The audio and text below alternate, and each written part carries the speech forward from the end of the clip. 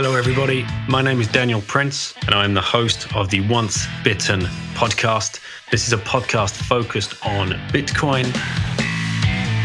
It's my mission to interview as many people as I can around the different aspects of Bitcoin and help people understand exactly what Bitcoin could mean for them and for their families and for their future.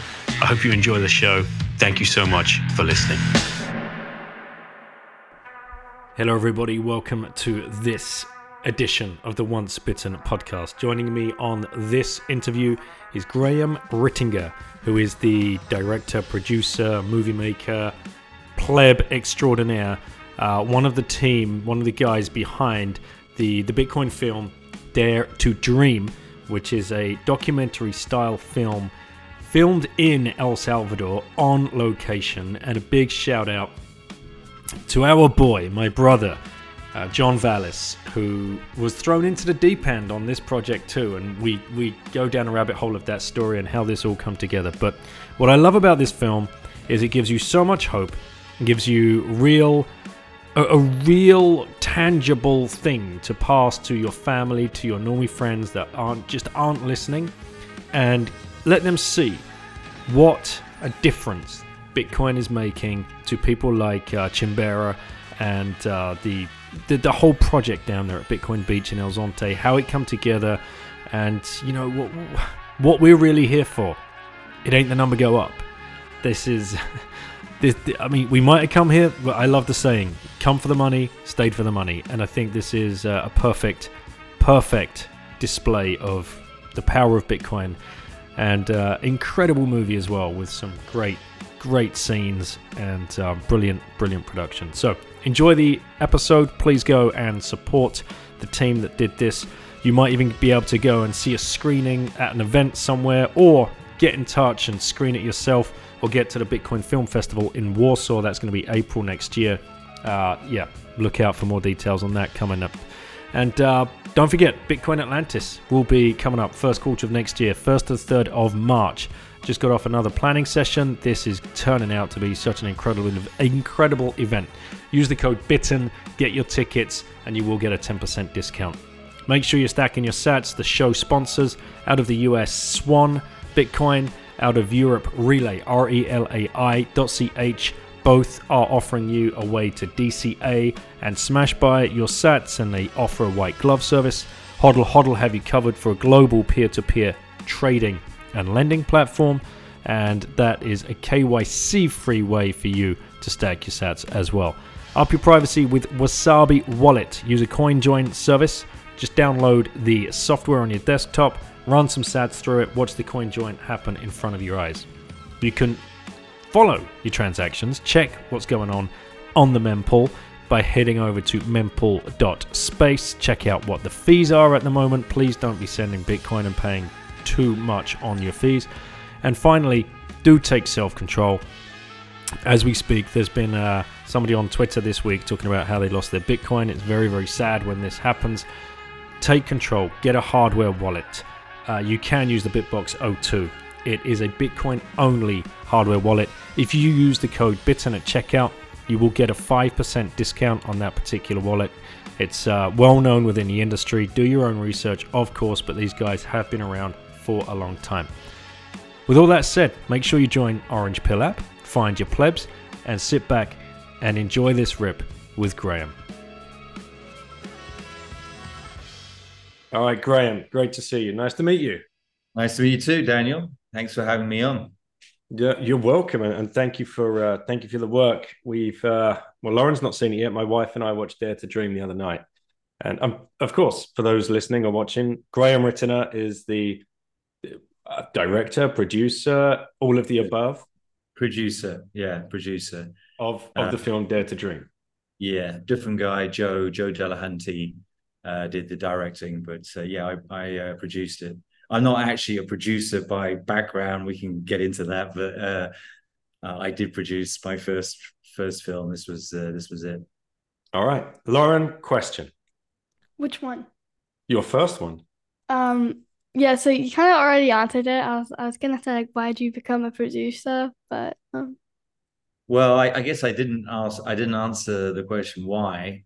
So yeah, good question. I've always loved documentaries for for many years. A great documentary. It's just one of those things that um, yeah, I've always really enjoyed. So in the back of my mind, I had this idea, maybe one day I could get involved, make a documentary, even though I don't have that kind of background. And and then, when I went down the into the, the Bitcoin rabbit hole and all of that, it started becoming clearer that if I was going to make one, it was probably going to be to do with Bitcoin. And then I went to El Salvador when the news came out about the new law, and I went on a sort of exploratory trip to El Salvador, and I discovered this story, and I was like, wow, this is it.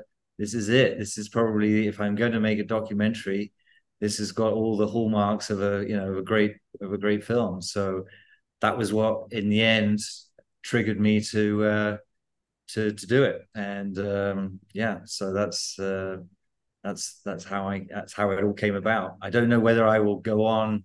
I think maybe I will to do more, but that was how the first one happened. Wow, that was so wait, you're the one. Wait, did you come up with the idea or you just? Yeah, I came up with the idea for the film. I mean, as it turns out, the main guys who are the kind of protagonists of the film, the Bitcoin Beach guys, had already been thinking, because by that stage their story was starting to come out, and it was obviously a pretty fascinating story that then led on to this, history being made with El Salvador. And so they themselves, I think, had started thinking about, that maybe there's a documentary in their story. They'd been approached by some other people, but they were mainly bigger kind of networks from the US that wanted to sort of profit from their story. There was very much a kind of selfish motives. And for us, for me, there was no incentive, to make money out of it. I just wanted to, get the film out, get the story out there. And so, yeah, we connected and got on great, and found, I guess, the chemistry and the right vision for the film. And yeah, so it was a little bit, they had an idea, but essentially it was my idea, I guess, my kind of vision of what this could be. Now, I've got to ask a question at this moment because my wife and I have been talking about the film that we watched, and I've been saying to the kids, right, when you get some time, you got to sit down and watch this film called Dare to Dream. And they keep shouting back at me, it's not a film, it's a documentary. I'm like, okay, there's no difference to me, right? But clearly there is to the kids. Is there a difference in the industry or to you, or what's the correct terminology here? Well, it's both, right? So documentary is a genre of films or movies. Um, yeah, I think if you said to someone, "What's your favorite film?" they would probably think about a film with actors and acting and so on. So in that sense, you could say, yeah, it's film is more, you know, used in that context. But a documentary is, well, a feature documentary, especially because you can get short, 10-minute documentaries, or I wouldn't really call a film, but I guess you could still say it's a short film. But yeah, it's a type of film. But I can see the other side of it as well. Yeah. What is it in your mind, Lauren? So basically, a documentary for me is when there's no actors. Well, most of the time, maybe in some little clips, but because it's documentaries and then little clips and how they explain it. But it's it's kind of like when a movie wants to do something historical, they'll get actors and they'll act it out. But the people who want to do a documentary, they'll get the people that were there and talk about it, like an interview. All right. Yeah, exactly. I mean, I think that's pretty much it. But nonetheless, your father is right as well. It is still a film. Thank you, Graham. Thank you. Okay, say goodbye to Graham. All right. On guys. that note, Thank you. Bye. take that memory Lauren, upstairs with you. bye. Nice to meet Go you. tell your brothers and sisters. Actually, Daddy was half right. Yeah. Okay. Yeah, probably not going to bother them. Do you have kids, Graham? I don't actually. I don't. Right. I, Well, there you go. There was a good advert for why not to have kids. So, okay, we've got to do this. We've got to do a bit of exploration here and investigation into your journey, because this is what the plebs and the listeners and the viewers love to kind of connect with as people like yourself. You weren't a movie producer. You had nothing to do with that industry, I'm guessing. You jump on a flight to El Salvador and you come back and you're producing movies. Like, this is what Bitcoin does, right? This is nuts. Exactly. So let's back it up, please, mate. You've clearly grown up in and around the UK, I'm guessing, from your accent. Well, so I'm English. You're correct about that. But actually, I was born in London, but I didn't actually get brought up in the UK. So my father was a chemical engineer in the oil industry, and so the first part of my life actually was I lived in, well, we as a family lived in many different places, strange sort of parts of the world. So I had quite an interesting sort of upbringing, I guess. I was born in London, but then my first months of my life were in some weird little town in Oklahoma, and then not that I remember any of that, but I've seen some old cine film and stuff from back in those days. And then we moved to Bahrain in the Middle East, and spent first couple of years, I guess, in my life there. Very different country to the Bahrain that we have now. It's back in the 70s. And then we moved to Iran. Lived a couple of years in Iran, and then we left at about the time of we were there when the Shah was there, and then we left about the time of the revolution, and it started getting dangerous, and so we got out, and we moved back to Europe. We went and lived in Italy, spent a couple of years living in Italy, and then moved to Spain. And I think we moved to Spain when I was about 8 years old. And my parents actually, they've lived in Spain ever since. So yeah, I was as you say, I'm from the UK, but not brought up in the UK. Eventually went back and studied in the UK and lived in London for a number of years. But that was the start of my life. Okay, so you finish your studies and then off into the grand old world and finding a career, 9 to 5, corporate ladder, that kind of stuff. More or less, yeah. So I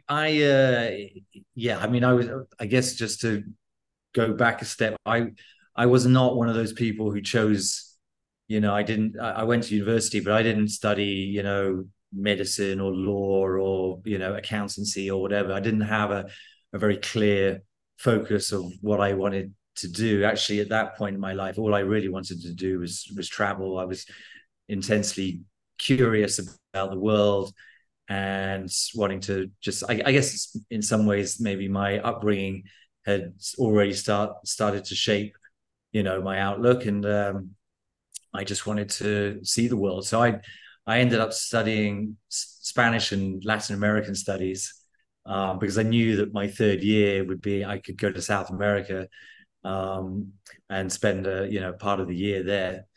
So I came out of university with a useless degree, had no idea what I was going to do. But I was, I was, scrimping and saving and managing to keep traveling. Really, I was still really, my focus for quite a while was traveling, I guess that spirit of adventure, right? And but eventually, yeah, I had to think about getting a job, proper job. And so yeah, I started working in London. I managed to find a job at a very kind of low level in to do with in the world of kind of marketing, and ended up working in London for quite a few years, probably nearly 10 years, really in that world of kind of marketing agencies, branding, digital communications, that kind of stuff. And so yeah, not exactly corporate ladder, but I was in that world, and eventually then moved to Barcelona in Spain. I guess I moved more from the kind of marketing communication side. I moved more into product development and innovation, and ended up running my own consultancy in Barcelona for about 6 or 7 years, doing product design, development, innovation, consulting. And and then that during that whole spell, I was also very much in by that stage into the whole Bitcoin world. I had gone down the rabbit hole, and how? Why? What happened? That was in London, was it? When you're doing the marketing? The beginnings, the kind of pretext, I guess, was in London. So I moved from. I originally moved to Malaga before Barcelona, and that happened in 2009. But sort of before that, so in London, I guess the rabbit hole story began without Bitcoin having arrived yet, and that was so. Yeah, I mean, it was interesting. It was the time when I got my first like proper job in London with a reasonable salary. Was around 2003, 2003, I think it was, and at that stage, everybody around me were just buying flats. It was very much in the kind of the middle of the property bubble, I guess, and everyone was buying flats. I'd never been very inclined towards getting loans, getting a mortgage. I had this sort of aversion to this idea of getting into debt. But I guess I got sucked into it. There were people, people around me buying, and I was like, okay, well, maybe it makes sense. Maybe it's a good, idea, good investment. So I kind of, put together a budget based on what I thought I could get as a mortgage, on my salary, and the deposit I had and stuff. And I think the budget I had at the time was about 250K, right? And so, as I say, around 2003, 2004, and I thought that's a pretty good budget. That should get me something half decent. And I went out and I started looking at flats, and looking what I could get for my budget. And I was just blown away by how small these little places were. And then it just got me, and I realized it just got me thinking, how is it possible? All these people around me, a lot of them in their 20s, they're all buying flats, they're all getting into debt, they're all, none of them are, well, most of them aren't particularly, they're not the sharpest tools in the box, let's say. And yet they're all getting, and that's what started it. I was like, this doesn't make sense. How can this world? And I guess I'd never really thought about this debt-based financial system that we lived in. And so that was the beginning. I was like, I got to understand this more. And I started going, and then I went from the kind of the debt-based system into the monetary system. And and so I ended up going down the rabbit hole of understanding our monetary system, central banking, all of that stuff. And I was, without, being any great sage or anything, I was one of the people who did know the financial crisis was coming. Actually, one of the people who's a bit of a laughing stock of the Bitcoin world now is Peter Schiff. But back in those days, before Bitcoin ever turned up, he spoke a lot of sense, and he still does about other things other than Bitcoin. Yeah, and so people like him were sort of banging the drum, saying, "Look, this is insane. What's happening? We're massively, the debt bubble is going to burst. The crisis is going to come." And so I was already very much down that, in that direction. And then so that led me to being a gold bug. I got into precious metals. I was buying gold and silver as fast as I could. And so by the time 2009, 2010 came along, and I started hearing about Bitcoin, which was when I'd moved to Spain, I was already primed for it in some ways. I was aware of the background. I think Saifedean's book has been such an orange pill book for so many people, right? And it's because he does such a great job of explaining the background behind Bitcoin, what it's actually solving.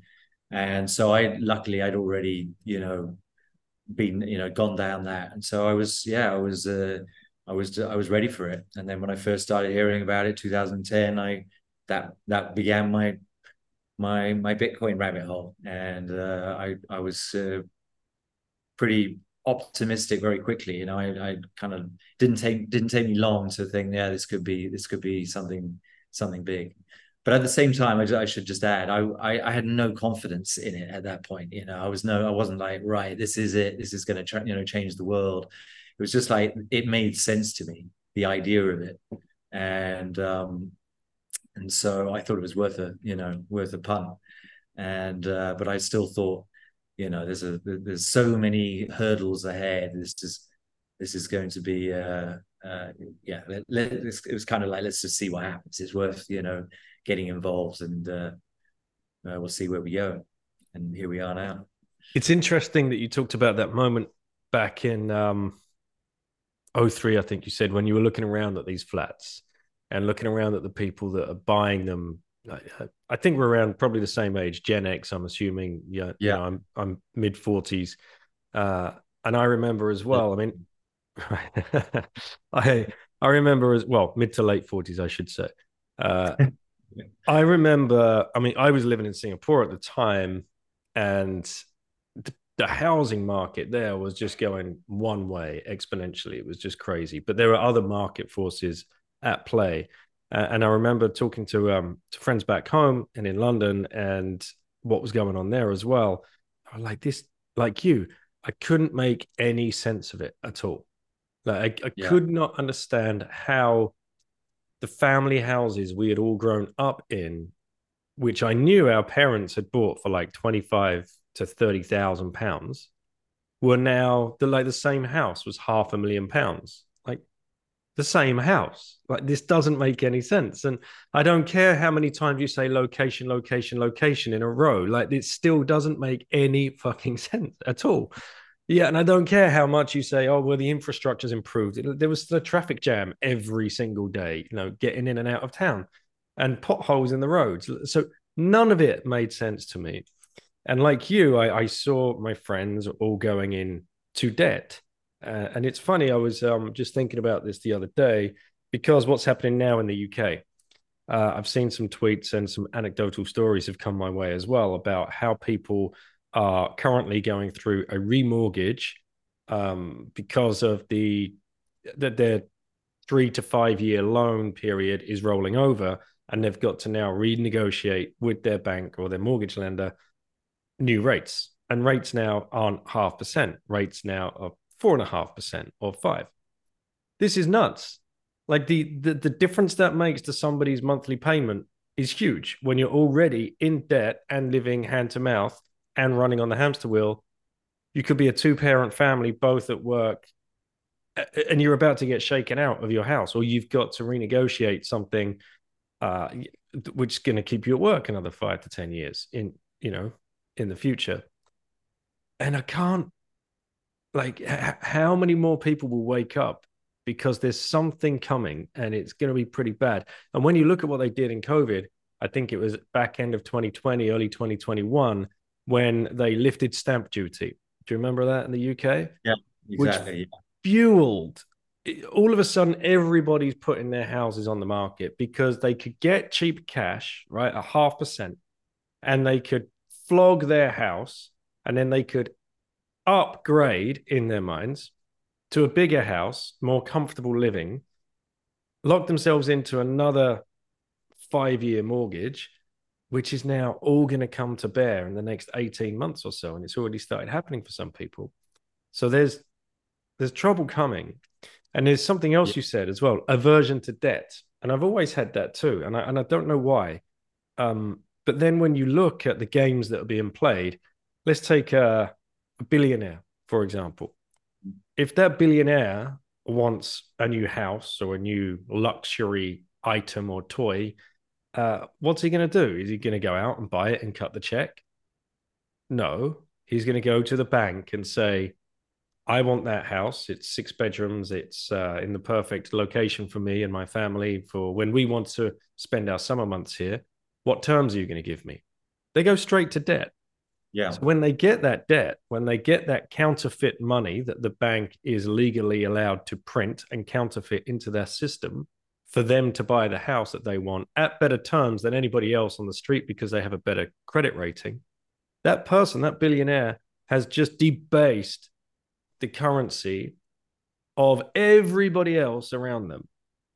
And this is perpetual inflation. And this is sick. That's why you have an aversion to debt. Because every time you take out a loan or apply for a loan, you are impoverishing, you're debasing the worth and the value of everybody else around you. Exactly. Well, I think it's that, and the other aspect of the aversion to debt, I think, is also, I guess there's part of me which has a sort of freedom loving libertarian side to me. And so the debt is a liability. You're accountable to somebody else or to another institution or whatever it is. But yeah, it's exactly that, and it's interesting because you nailed it. Many of the wealthiest, most successful people have played the system, right? And that's actually, until, I mean, it's a little harder now because interest rates have gone up, but the last 20 years really is been cheap money, and actually probably the best way to to play the system, if that's what you want to do, if you want to accumulate wealth, was probably to actually take advantage of that debt-based system, take advantage of cheap money, borrow. That's what many people did. They, especially in the real estate market, right? They did exactly what you said. They buy up property cheap with the very cheap rates, and the market's just is just going up, and they sell at a higher, and then they reinvest that money. And so yeah, but exactly what you mentioned is and it's something that gets lost on many people, not so much in the Bitcoin world because people are aware of this now, but yeah, every time a loan is created, every time a mortgage is created, it's new money. It's it's not the bank isn't giving you a portion of their reserves to go and buy that house. They're just creating another 500,000, 1 million, 10 million, whatever it is. And fresh new money into the money supply. So it got me thinking about what Zuckerberg did. Classic. He wanted more privacy, right, around his house. So we got a dude here. He's a billionaire, right? We all know that. So he buys 4 houses around him. He buys his neighbors' houses. He buys them out to ensure his privacy. That was $30 million back in whenever this happened. I guarantee you he didn't just cut the check for $30 million, right? He maybe put down 10%. Yeah. Still, you're borrowing 20. Well, no, the bank who's going into that deal is counterfeiting $27 million of new money into the system. And you've just impoverished which drives prices of property up for everybody else and impoverishes, well, debases the currency of everybody else as well. It is, I mean, it's not even a zero sum game. It's worse. It's this is an interesting point that we, as Bitcoiners, are probably going to have to think about long and hard, because when you're in that position, and I know there's companies already out there, are you going to loan against your Bitcoin? So you're going to keep your Bitcoin nice and safe, and then you're going to enter into the debt market and take out pounds, euros, dollars against your Bitcoin and be part of, like, perpetuate this sick charade. So you're fine with your Bitcoin, but now you're going to enter that market and take the counterfeit money and debase the value of everybody else's currency. Right. Yeah, exactly. I mean, doesn't sound cool, does it? Doesn't sound cool at all, no.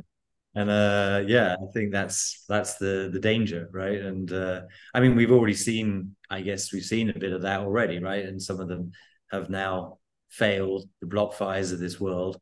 But yeah, I mean, I'm ashamed to say I actually went down that path for a brief period with BlockFi, and you know, well, it happened to be a time where I needed fiat and really didn't want to be, you know, selling my my stash, you know. So I ended up collateralizing, taking some fiat from BlockFi, and but luckily I you know, got out before they collapsed, and yeah, and then I said to myself, right, I'm not going down that path again. You know, it's not cool in any way. So yeah, I think it's that's, you know, that's the interesting thing. How's it actually going to play out, right? How is Bitcoin just going to become a sort of reserve, you know, asset, a bit like gold was, and on top of that, we're still going to have the fiat, you know, the fiat world, but it will be somewhat, you know, constrained, or, you know, to a kind of Bitcoin standard, let's say. Or does Bitcoin itself become the global, you know, currency of choice? So maybe it's one first and then evolves to the other. Who knows how it's going to all unfold? And every country is going to be different, right? Which is a nice point of the conversation to take us to El Salvador. So right, you jump on a plane and you want to go down. You've seen the announcement, I suppose, and you're like, what is this? Like, you know, had you heard of Bitcoin Beach before Bukele came and announced in Miami 21? No, I hadn't.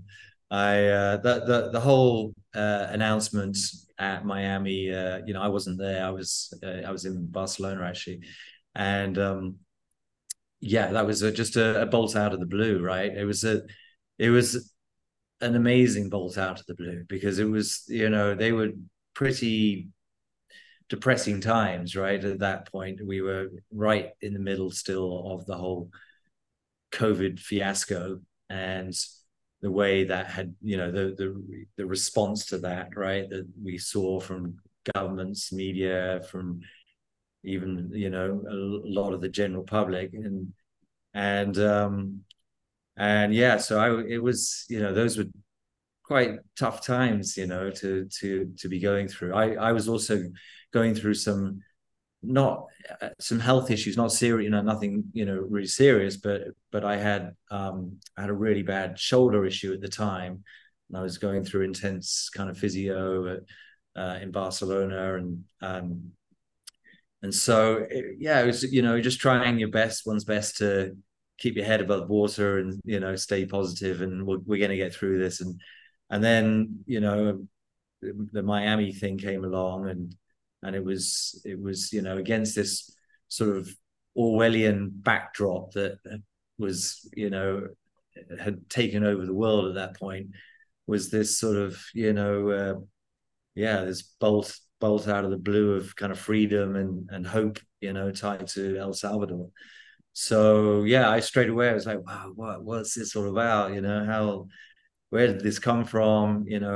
I didn't know anything. I hadn't been followed because I think there had been uh, some coverage. I think maybe Peter McCormack had already done a podcast down there or something, but I hadn't seen it.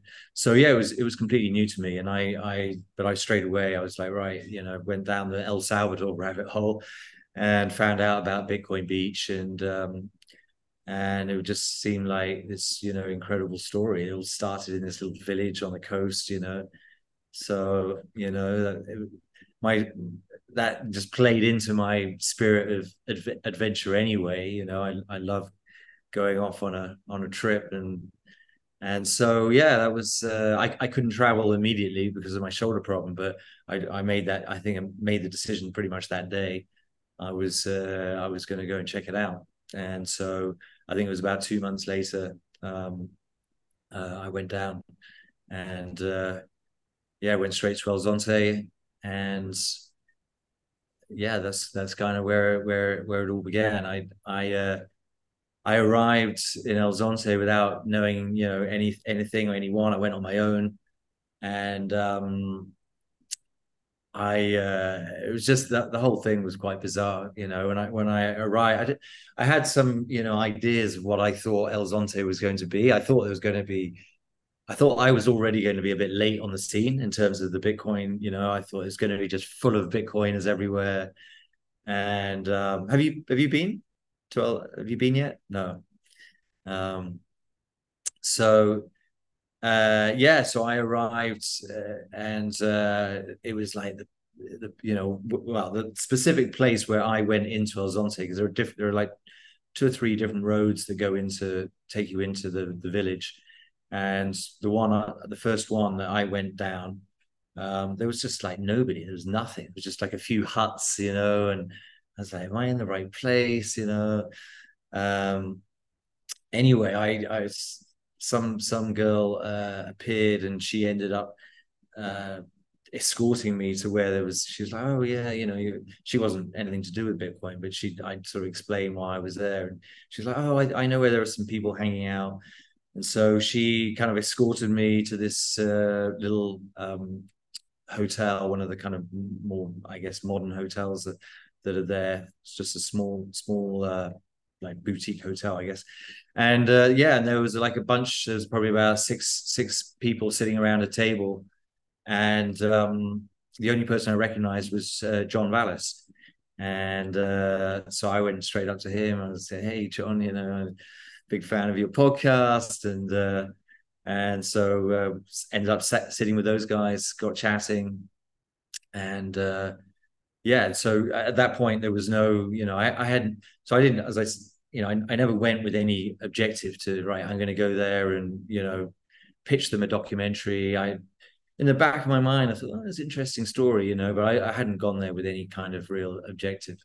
And anyway, yeah, got on great with John, and then started eventually got to meet the Bitcoin Beach guys, and yeah, kind of the conversations started. And I love the fact that you were led into like just I imagine the scene, just a tiny little shack on the beach somewhere, and there's 6 or 7 plebs sitting around, and one of them's Vallis. So you're like, yes, how good is that? Exactly. Well, it was such a relief to see a familiar face, and like, okay, these guys, I know that for a fact then that these are Bitcoiners. And so, and it just so happens he was one of my kind of favorite podcasters out there, and so it was awesome to meet him. And yeah, and then I got to meet the other guys, as I say. It was all a bit strange because when they were, as I found out, there were other people starting to turn up there, and at the so that they have this place called Hope House, which is kind of their headquarters. It's not the right word, but you know what I mean. It's kind of where they're based, I guess. And yeah, and so I could see that they were chatting with different people and whatever, and busy, and I didn't really want to, like, I guess partly that British, sort of reserved kind of thing. I didn't want to just go steaming in there and go, right, guys, it's me, and I want to make a documentary, and like, so I was just sort of hanging around sort of the edges, and eventually Chimbera, Roman, kind of just one day just sort of looked over at me and just said, hey, who are you? what are you doing here?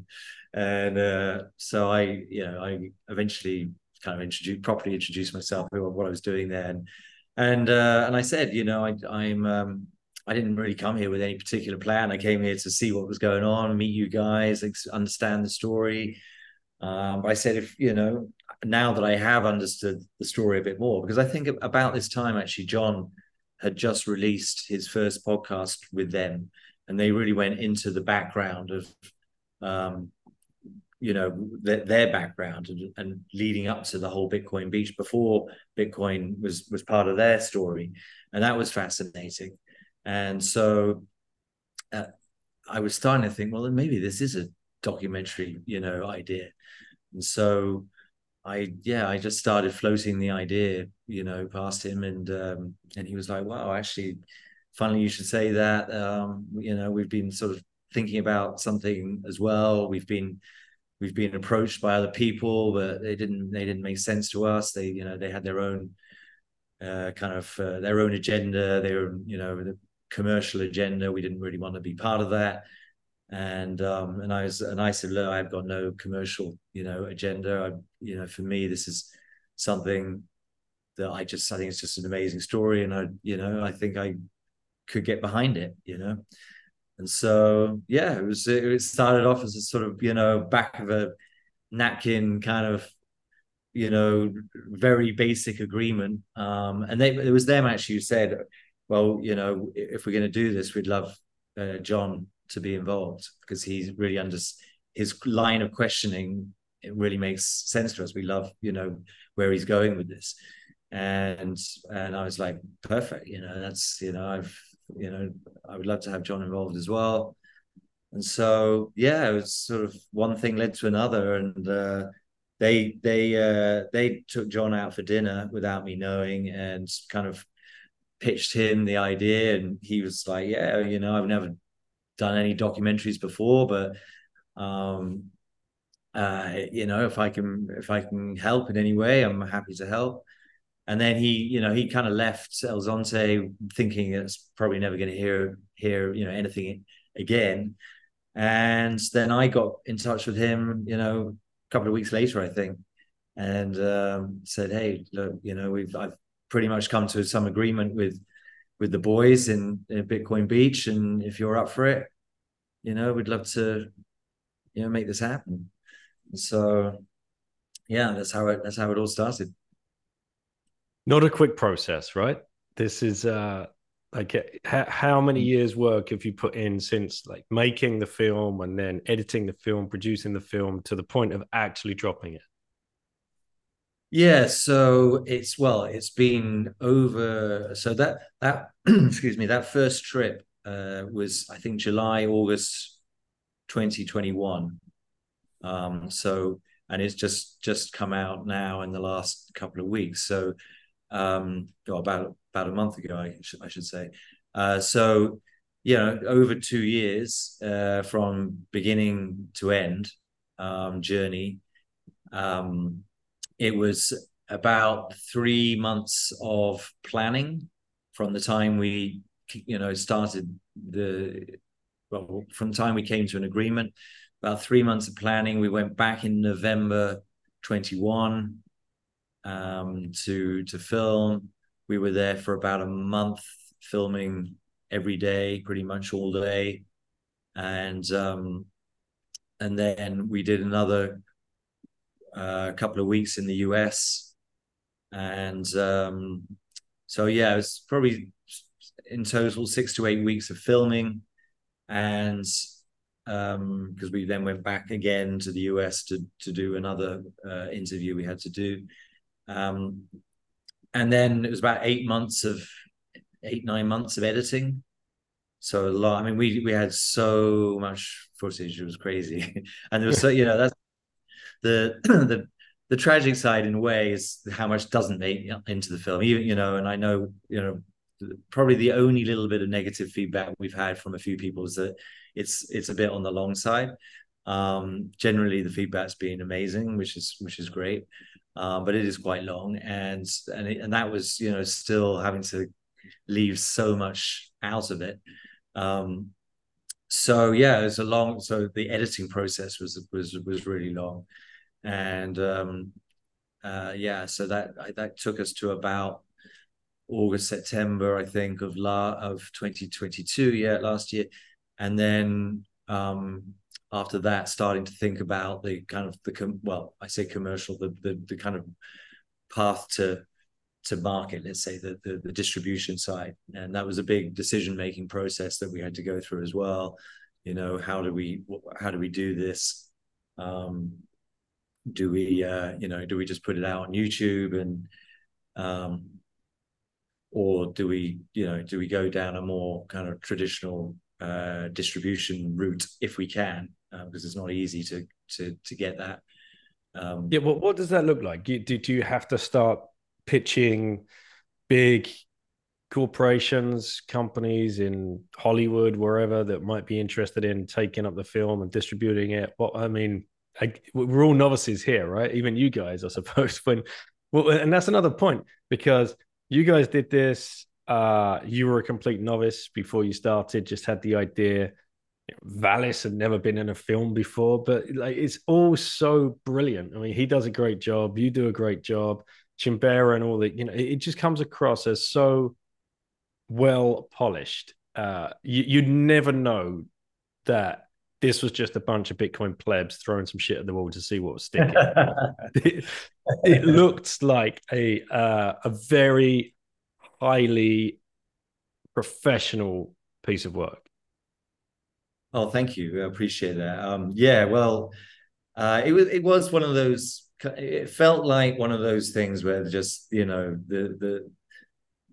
everything fell into place. It was, and it was kind of meant to be. Just and as a group when we filmed as well. There was in the end there was quite a crew of us, the sound engineer. We had a couple of local guys in El Salvador who were helping us out. And a really important part of this that made it all polished and everything was Joe, the director, and he's not a pleb or not a Bitcoiner pleb. We actually managed to convert him over the filming process, or at least got into to dip his toes in the water. But no, he was brilliant. He'd done only one feature documentary before. He'd done a few short films, but I had some experience working with him in Barcelona on a small project, and I was like, wow, this guy's good. He's really and he was I sort of underappreciated as far as I could see, and so I thought, I think he could do a fantastic job. So he really, he put the polish on it, and we all kind of did our bit, and luckily it all came out great. But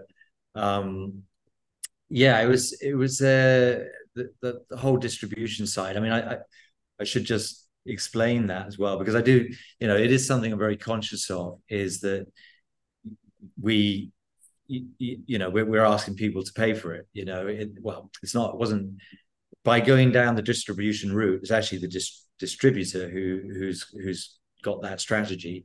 But by going down that route, it means that people are having to pay for content. And I know that that's, not very common these days. People are so used to, really having free video content.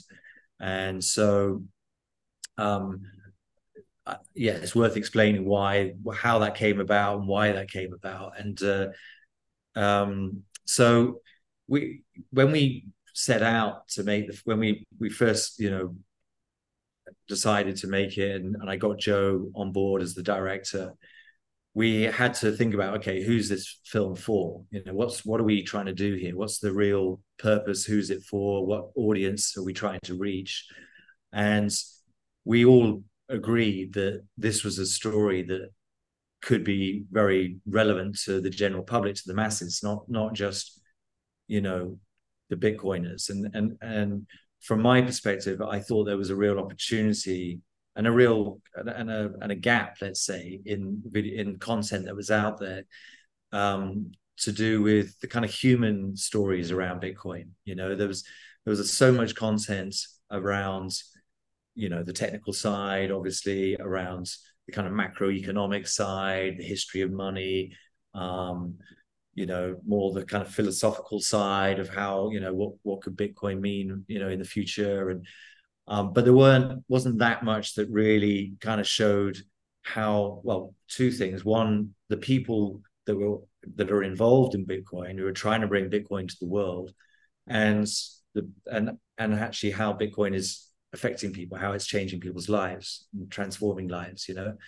And because one of the things I think on the first, you know, the people that are bringing Bitcoin to the world is that, you know, it's very clear, especially back then. I think it's becoming maybe a little less so now, but Bitcoin had a really bad image, you know, in the general public. You know, it's like it's you know, destroying the environment. It's, you know, a bunch of cultists, toxic maximalists, you know, speculators just try to, you know, prop up a Ponzi scheme, you know, all these complete, you know, and actually when you meet people in Bitcoin, they're generally like just really nice people, you know, and people who actually want to make a difference, people who want the world to be a better place, you know, they're kind of idealists. And I don't think any of that was really out there, you know, and it was very. So here was an opportunity to you know, look at these people in El Zonte, look at the compassion and sense of, you know, empathy and love and whatever that these guys have, and so yeah, so there was this opportunity to showcase that, and also to see how Bitcoin was affecting, you know, the people there in El Salvador and how it's changing people's lives and so on. And so, you know, in terms of the vision for what this film could be, who it could connect with and so on, it was like, well, this could be a film for the general public. And so then when it came to the distribution side, we didn't decide anything until the film was made. And once the film was made, it was like, wow, this is, you know, this is really high quality. The cinematography is amazing. The production's really good. It's been really well, you know, kind of weaved together. And so it was at that point we thought, well, you know, I guess ultimately my decision, like what am I going to do? And I thought it was worth maybe going, you know, because on the one hand, if you put it on YouTube, it's free and accessible to everyone. So, you know, what's going to get more eyeballs in the end, and what kind of people? And so it was a difficult decision, but I thought if we go down the distribution route, if it ends up getting on, you know, something like Netflix or whatever, then, you know, it's just going to get in front of many more people, different types of people. And that was really the main criteria, I guess, the main decision-making point in the end, to go down that route. And so, did you get any help or connections or backing at all from the El Salvador government or the tourist board or Bukele himself? Not Bukele himself, and we got some help. Well, we interviewed the Minister of Tourism, Morena Valdez, and she's amazing. She's just such a great character, super friendly, and very supportive of the whole Bitcoin Beach thing. And so she was, you know, we interviewed her, and she through her office and so on, we got some help in doing a screening. The first ever screening was in San Salvador, the capital, and it was for the low, well, we brought up all the people from El Zonte, all the Bitcoin Beach guys, and we had some government people there. It was quite an interesting mix of people. So that was amazing that, they helped us get a venue where we could film it, and we didn't have to pay for it. And so that was fantastic. But no, in terms of the distribution, they weren't involved in that. So yeah, as you say, I'm a complete novice, didn't know, what I was doing, but I ended up doing I went down the rabbit hole of filmmaking and film distribution, and it's a quagmire, trying to navigate, even for people who, really know what they're doing. So I ended up finding an expert, someone who's worked in that industry all his life, and that's what he does. He helps independent filmmakers find distributors, and so I contracted him as a sort of middleman, and his name's Glenn Reynolds. Runs a company called Circus Road Films, and yeah, so he ended up pitching it out for me on my behalf, and ended up managing to get this deal. I mean, I didn't realize what a big deal it was, actually, because he himself said, he gets approached by many independent filmmakers, and he said he only, out of people who approach him cold, he probably only takes like 1 in 10. So that, as a starting point, was great that even though I'm paying him, he still, because part of it as well is he gets a commission on the success. So and then he pitched it out and found this deal, and so yeah, that's how it came about. And what is the deal? Are you able to share?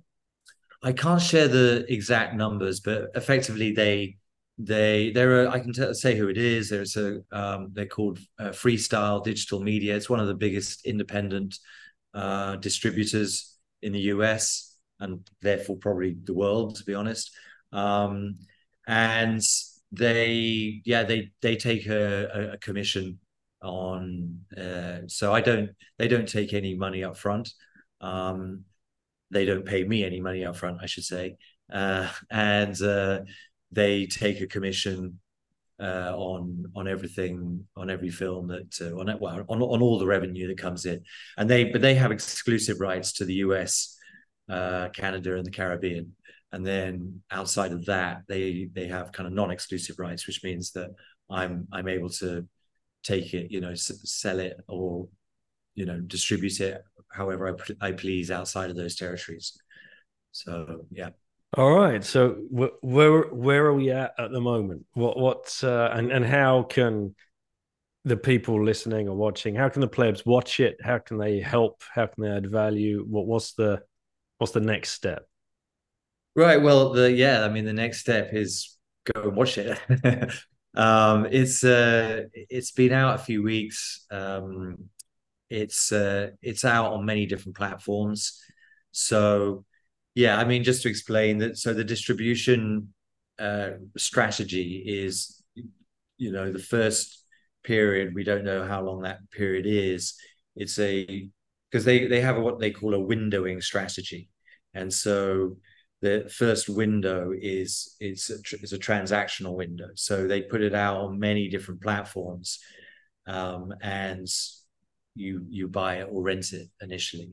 There's a chance that later on it'll end up on it could be a Netflix or a Hulu or a HBO or whatever. But this, for the immediate future, it's available to rent or buy. In the US, it's on it's all over the place, really. It's on every cable network that there is. It's on a lot of the satellite networks, like Dish is like a big one over there. It's on the big streaming platforms like YouTube Movies, Google Play, Amazon. So the easiest thing. Are you on My Movies Plus? I don't believe I'm on My Movies Plus. I'll connect you with Corey, because Corey's a pleb. He's a Bitcoiner, and he owns that platform, and Yeah. he wants to get all the Bitcoin films on there. Oh, okay, perfect. Yep. That would So I'll be put you that in would be touch great. after this. Yeah, that would be fantastic. Yeah. Um, yeah, so it's now it's a case of watching it, and I'm obviously trying to get as many people to see it, give as much feedback as possible, tell your if you enjoy it, obviously spread the word. I think that for me the whole film it raises a bigger, it gets into the whole area of adoption, right? Which I think is a really interesting subject. And that's something that I guess is a motive as well, was, how could I play my role in trying to drive, I believe what Bitcoin can do, right? It's not just about, for me, it's not just hodl and I'll have a lot of purchasing power in the future. For me, it really can, I really believe it can change the world. And so that, in that sense, then is, well, how do we get the world to adopt it? And so for me, doing the film was a lot about that. Was, this is my small contribution. This is something I can do to help, hopefully help adoption, which is why we wanted to get it into, the kind of the more mainstream audience, rather than just the Bitcoin community. Well, I don't really like using the word community. I think it's more, the Bitcoin plebs, let's say. But I think adoption is a really, it's a really interesting area to think about. Like, where are we with adoption, and what's going to drive it, and what's coming next, what's the next big kind of step forward. So that, to me, is I see the film as part of that, part that, that kind of fascinating area to explore. Yeah. Well, mate, So thank you for your work and stepping up. It's very inspirational, and I hope a lot of people watching this or listening they will eventually go and scratch their own itch, because they know that they've got something in them to add value to this space. And I say it all the time. It doesn't matter if it's a song or an article or a poem or, a film in your case. There's something. And we need all hands on deck to just capture that next 1,000 people. It's that's the way this is going to happen. So I guess, yeah. final question wise, I usually ask, if you had one last orange pill left to give to somebody, who would you give it to and why? But I guess in your case, if you could choose one person to sit down and watch the full film and suddenly click, I get Bitcoin, who would that person be and why?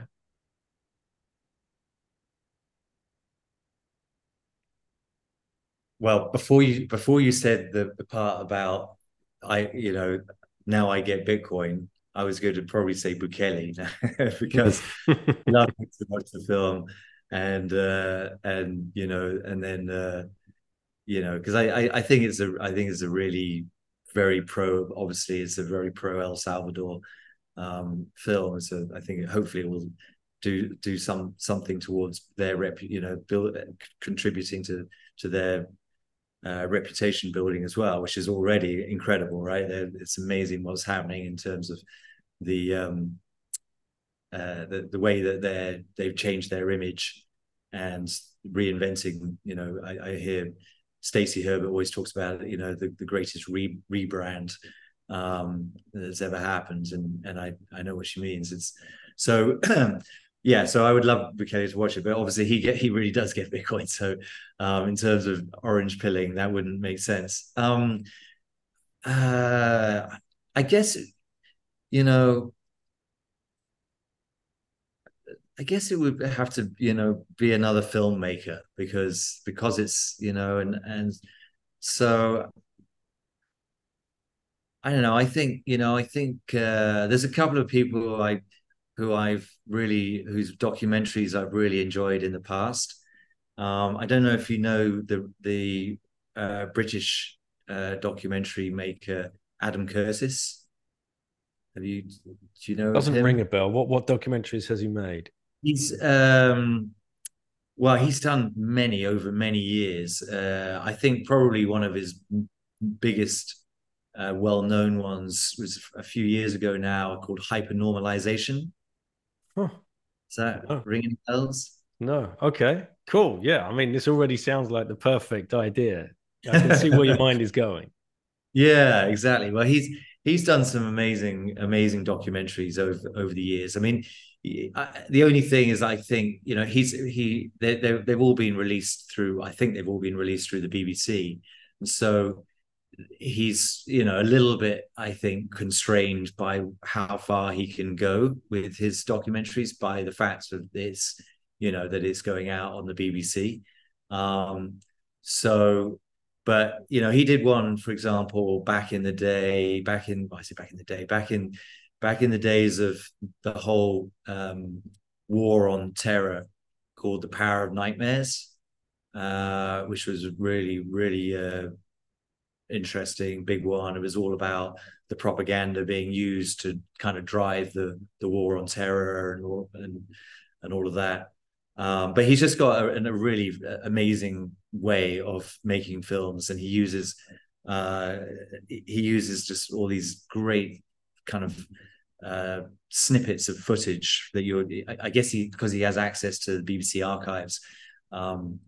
He's able to weave together these incredible kind of stories. Anyway, I highly recommend him as check out some of his documentaries. Hypernormalization is a really good one. Yeah, I'm just one reading called out a quick paragraph about him. Adam Curtis is a British documentary filmmaker. His favorite theme is power and how it works in society. I mean, come on, Adam. Like, this is it. This is the thing. We have the perfect, absolute perfect, case here. Exactly. So if I'd love him to be orange pilled and to do one of his style kind of documentary on and get it pushed into the BBC where millions of normies will watch it. Like, that would be perfect. Perfect Trojan horse. So any plebs listening, that's the ask. How do we get Graham in touch with Adam Curtis? That's what we need the network to step up and help us with. I think that would be such a incredible value add if we can get you guys talking, get him watching the film, get him excited about this subject and understanding the deep impact that both you and I see. Like, this isn't about hodling and increasing our purchasing power, then using it as collateral to enter into the fiat market. Like, no, we're here for different reasons, and that reason is what you've seen, an increase in everybody's purchasing power, in everybody's happiness, in everybody's health, and everybody and what happened down at Bitcoin Beach, and multiplying that by thousands, if not millions. Exactly. That's exactly right. And I would just add, I'm not allowed more than one person, but I'm going to add one more as well, because another good documentary filmmaker is Oliver Stone, right? And I think he would be the other one that would be great if he could be orange pilled and do something in the Bitcoin world.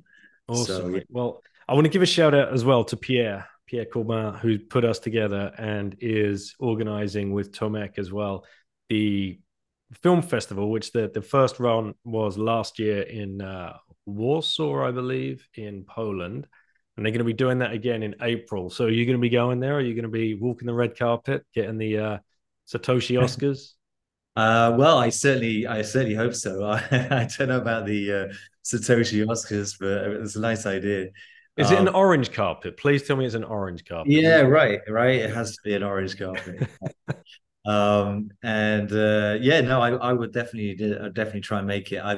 They're doing something at Lugano, the conference in Lugano. Well, they've got the whole film festival idea is really, gathering momentum, and you're right. Good shout out to Pierre for putting us in touch.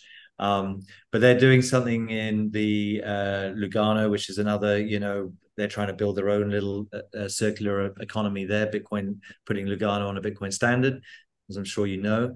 And so I've got I'm doing a short thing for them, short little presentation with a trailer. They don't have time to screen the whole film because they've got limited time, but I'll be putting something together for that. And then I'm going to see whether, because actually the film is screened at. Are you going to Adopting Bitcoin by any chance in El Salvador? No, we don't have plans. That's middle of November, is that correct? Yeah, well, early November. Yeah, about the Early 7th, no 8th Right, November. okay. No plans. Oh yeah, I'd love to. We just we're actually in Lugano, and then we're hanging around Como for a little while, and then we're going up to Stuttgart for the week-long Bitcoin events thing, and we're going to be doing live podcasts at the Princess Hotel. So yeah, that kind of overlaps a little bit with Adopting Bitcoin, so we're not going to be able to make it. But like I told you in our text, after watching the film, the documentary, sorry, Lauren, my wife just turned around and said to me, "We have to go to El Set." I'm like, "Yes, thank you, Graham." So it's much more on the cards now, and so who knows? Maybe there's a late winter trip or even Christmas time. Who knows? I'll be Yeah, keeping a you've keen got eye to on the be. flights. Yeah, you got to go because it's I'm sure you've heard it many times. There's a special thing going on there, and it's not just the Bitcoin thing. It's just the energy there, the optimism, the hope, it's really quite unlike anything I've ever experienced. And and I guess it's because of that backdrop, which is why we had that at the beginning of the film. Mm-hmm. All the stuff, all the nightmare that country has been through over many decades. The suffering, the wars, the rule by gangs, everything that they. And so to out of the flames, this kind of this phoenix has emerged, and It's such a great story, and I'm looking forward to seeing Mike and Chimbera in Lugano because I know they're going. And I met oh them right. last year, in Biarritz at the conference there. And actually, I just checked the back catalog because I had Mike Peterson on from Bitcoin Beach, and I couldn't remember what date. And I've just double checked it. It's episode 103. If anyone's interested in going to look at that, listen to it. It's not on YouTube, but that was January 2021. So before the Bukele announcement. So Right. this is interesting, I would say, to go back and listen to that and listen to Mike and what they're trying to achieve before the news drops, because none of that was on the cards in January 2021. Nobody knew this was coming. And he was still at the point of just telling the story about the anonymous donor and what they're trying to do and how they're trying to build it and reach the locals. And they had, I think they had the Bitcoin Beach wallet going at that time. I'm pretty sure they did. And how he'd connected, but nobody knew really who Chimbera was or Jorge, right? Or even Mike. He was just literally hitting the podcast scene. And the reason I knew about those guys, I reached out because I'd offhandedly heard a comment from Matt Odell on a Rabbit Hole recap. Him and Marty were banging on about something, and they were talking about adoption. And I think he said, "Yeah, well, just look what's happening down at Bitcoin Beach with Mike." I'm like, what? What did he just say? Like, where is this? So I Googled Bitcoin Beach and come up with that. Right, okay. And I found them on Twitter and reached out and set up the Wow. interview. So it's a great interview. And then to see the guys in Biarritz on stage on a panel was really special because they had a little video update of what's been going on. And this was August 2022.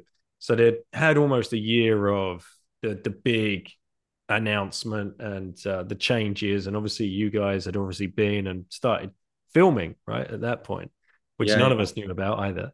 And as Chimbera is talking about the difference it's making to the locals and stuff, Mike's sitting on the panel just like streaming tears, and that was so powerful for my wife and kids to see as well, because we were all there watching.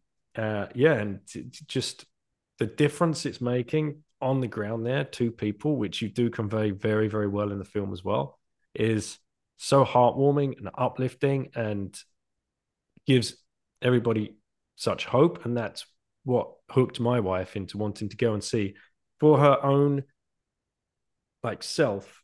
How is Bitcoin changing people, and has he been talking complete nonsense at a dinner table all these years, or is there something to this?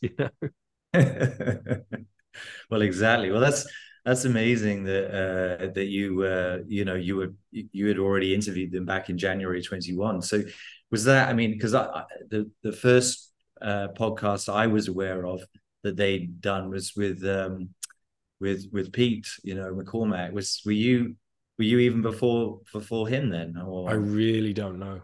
right. Know. Yeah. But anyway, that was a long that was very early on. Before that was really when they were just getting going, I guess. Well, I guess they've been, they were right in the middle of getting their little circular economy going at that stage. Incredible story. Really, yeah. great story. All right, man. Well, let's start wrapping it up. Is there anywhere that you'd like to send the plebs to come and find you, or any further ask other than to contact you with Oliver Stone and Adam Curtis? Is there anything else that the guys can do that are listening? Yeah, well, I'll definitely direct them to two places. One is the Twitter handle. So unfortunately, one thing that happened was I'd been building the kind of Twitter account for the film over the whole 2-year journey. And then just a couple of weeks ago, just after the film came out, I got locked out of the account. It was tied to a phone number in a different country where I was living before, and I didn't even think about it. I moved country, didn't have the phone number, didn't have access to that phone number anymore, and they couldn't verify me, so they locked me out, and I lost. I think it's still live, the account, but that was really frustrating. So I had to start again. So any supporters, any followers, really welcome. And so that is at Bitcoin_films. It's the handle. It's called, the name of the profile is Dare to Dream, but the handle is at Bitcoin_films. And the other thing would be the website, because the website has all the information about where it can be watched, because it depends on where you are in the world. It's worth knowing as well that those outside of the countries that have the exclusive distribution rights, which is US, Canada, and Caribbean. So outside of those countries, you can basically download the film with SATs through the website as well. That was really important that we had that available. So yeah, the film website is daretodream-film.com. Excellent. All the information's on there. All right, mate. Well, thanks for your work. Thanks for coming on. Looking forward to meeting you at some stage in person. That'd be great. And hopefully I'll be with the whole family, and you can talk us through some of those behind the scenes moments where everything was going wrong, and some bloopers and things like that. Everybody loves those. Exactly. No, well, thank you so much for having me on. I really appreciate it. It's been a blast, and hopefully we'll get to meet in person at some point. All right. Have a great day, Graham. Thank you. Thanks, Danny. Cheers. Bye.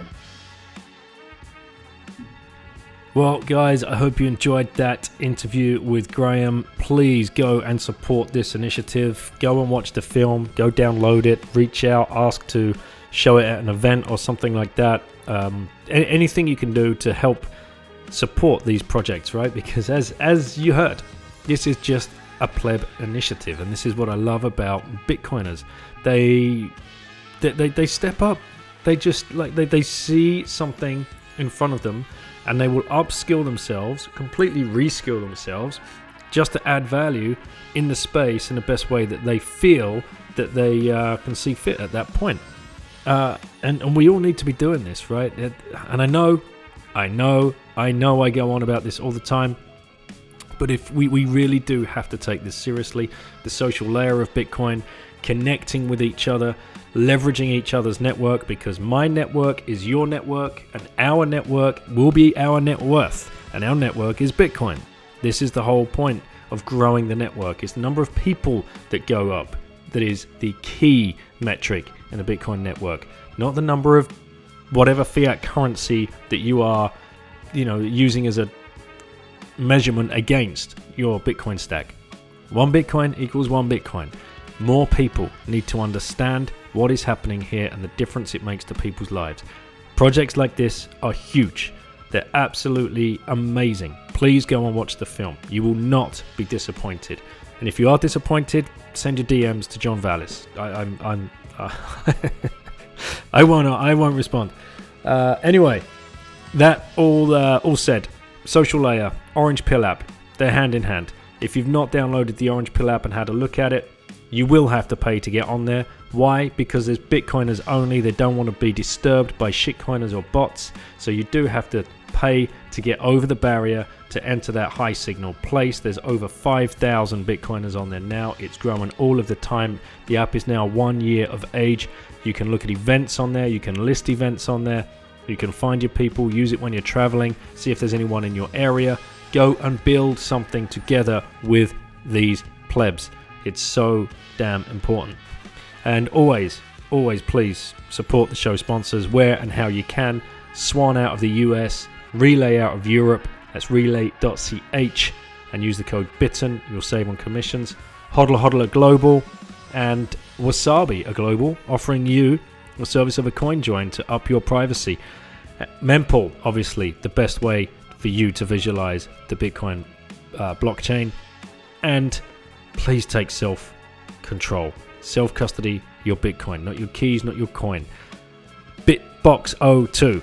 Hit the link in the show notes. Save yourself 5%. Catch you on the next show.